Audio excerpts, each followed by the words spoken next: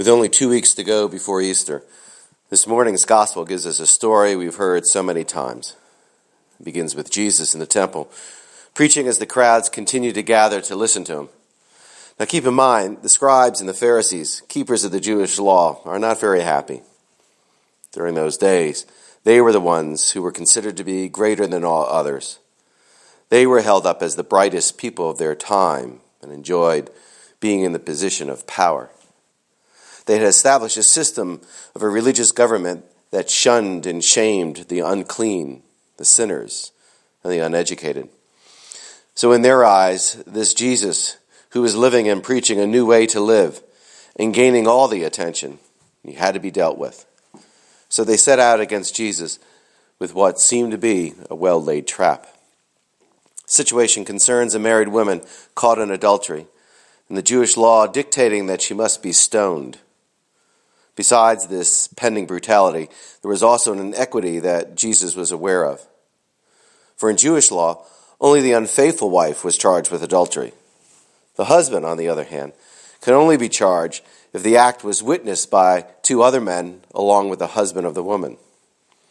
Being a rabbi, Jesus knows this to be the case, and independent of her guilt, he recognizes the injustice as well as the lack of compassion and the other shame being thrown onto this woman who's about to lose her life. And so Jesus is faced with answering the question of what should be done to this woman. You see, Roman law prohibited the Jews from extracting the death penalty when it was a sentence dictated by Jewish law. So he had to either reject the law of Moses or the law of the Roman authorities. If he insisted on having her stoned, then he would have to answer to the Romans. If he pardoned her, he would be accused of siding with her, thus being an accomplice in the eyes of the Jews. Indeed, it seems to be the perfect trap, as there is no way for Jesus to answer the question without being found guilty of breaking Roman or Jewish law.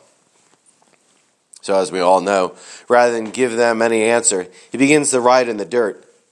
Much has been written and debated over exactly what Jesus was writing on the ground. The most popular theory, supported by Scripture scholars, tells us that Christ began to write out the sins of the accusers. But notice, by doing so, he does not shame them. He did not call out to each of them their own sins.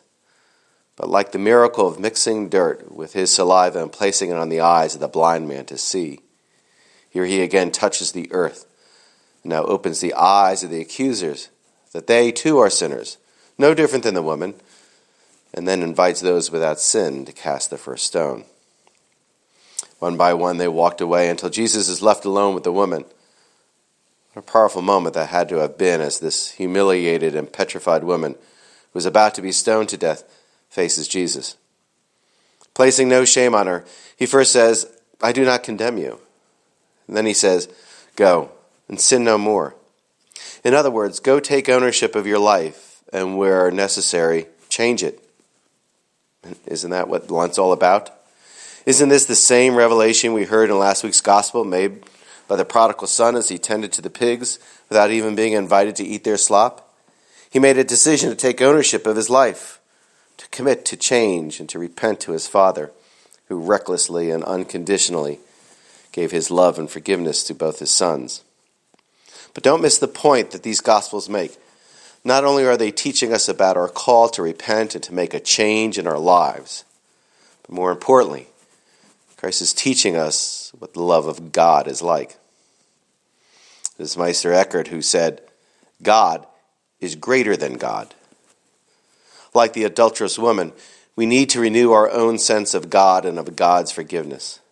We need to discover our God who will wipe away our tiny sense of worthiness or lack thereof.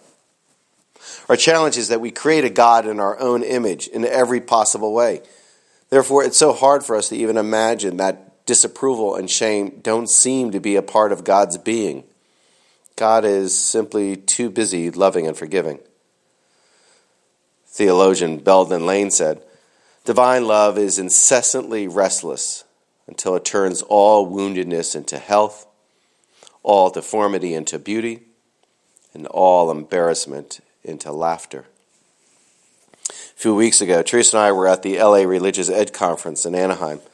Some 40,000 Christians, including 15,000 teens, came together for 4 days of talks and incredible liturgies.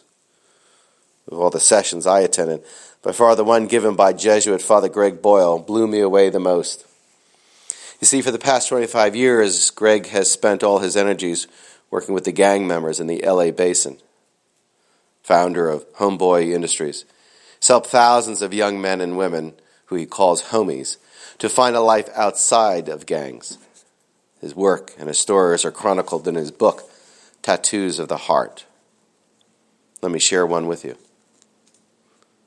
All through scripture and history, the principal suffering of the poor is not that they can't pay rent on time, or that they are $3 short for a package of Pampers. As the Jesus scholar Marcus Borg points out, the principal suffering of the poor is shame and disgrace.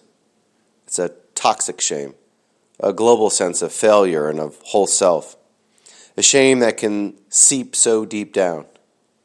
I once asked a homie after Mass at a probation camp if he had any brothers or sisters. Yeah, he says, I have one brother and one sister.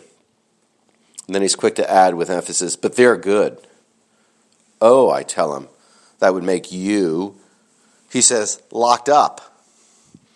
And that would make you, I tried again, bad, he says.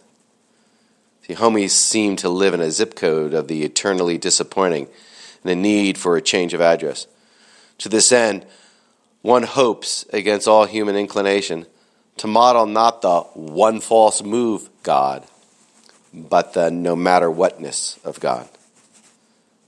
We seek to imitate the kind of God you believe in, where disappointment is, well, Greek to God, where we strive to live the black spiritual that says God looks beyond our fault and sees our need. I think many times we're no different than the homies that Greg works with. For out of our broken selves, darkened by shame, tainted with disgrace, overshadowed by questioning our worthiness, we need to be reminded that the Lord comes to us disguised as ourselves. God in you, with you, through you, and despite of you, loving God.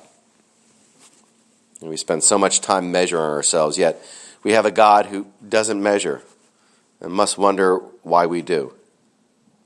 I love the term that Greg pens, the no matter whatness of God. For it is this God who loves us no matter what. The God that calls for us to let go of our past. The God who wipes away our shame. The God who fills us with the same mercy as Christ gave the woman who was about to be stoned. The God who prefers a relationship with you versus you being right. In the end of the gospel, we hear that everyone walked away. The scribes and the Pharisees departed. The accusers left, and the crowds dropped their stones, leaving only the women and Jesus facing each other. And so it is with you and me. For this is the relationship we have with Christ, where there is no shame, only forgiveness. No shunning, only acceptance.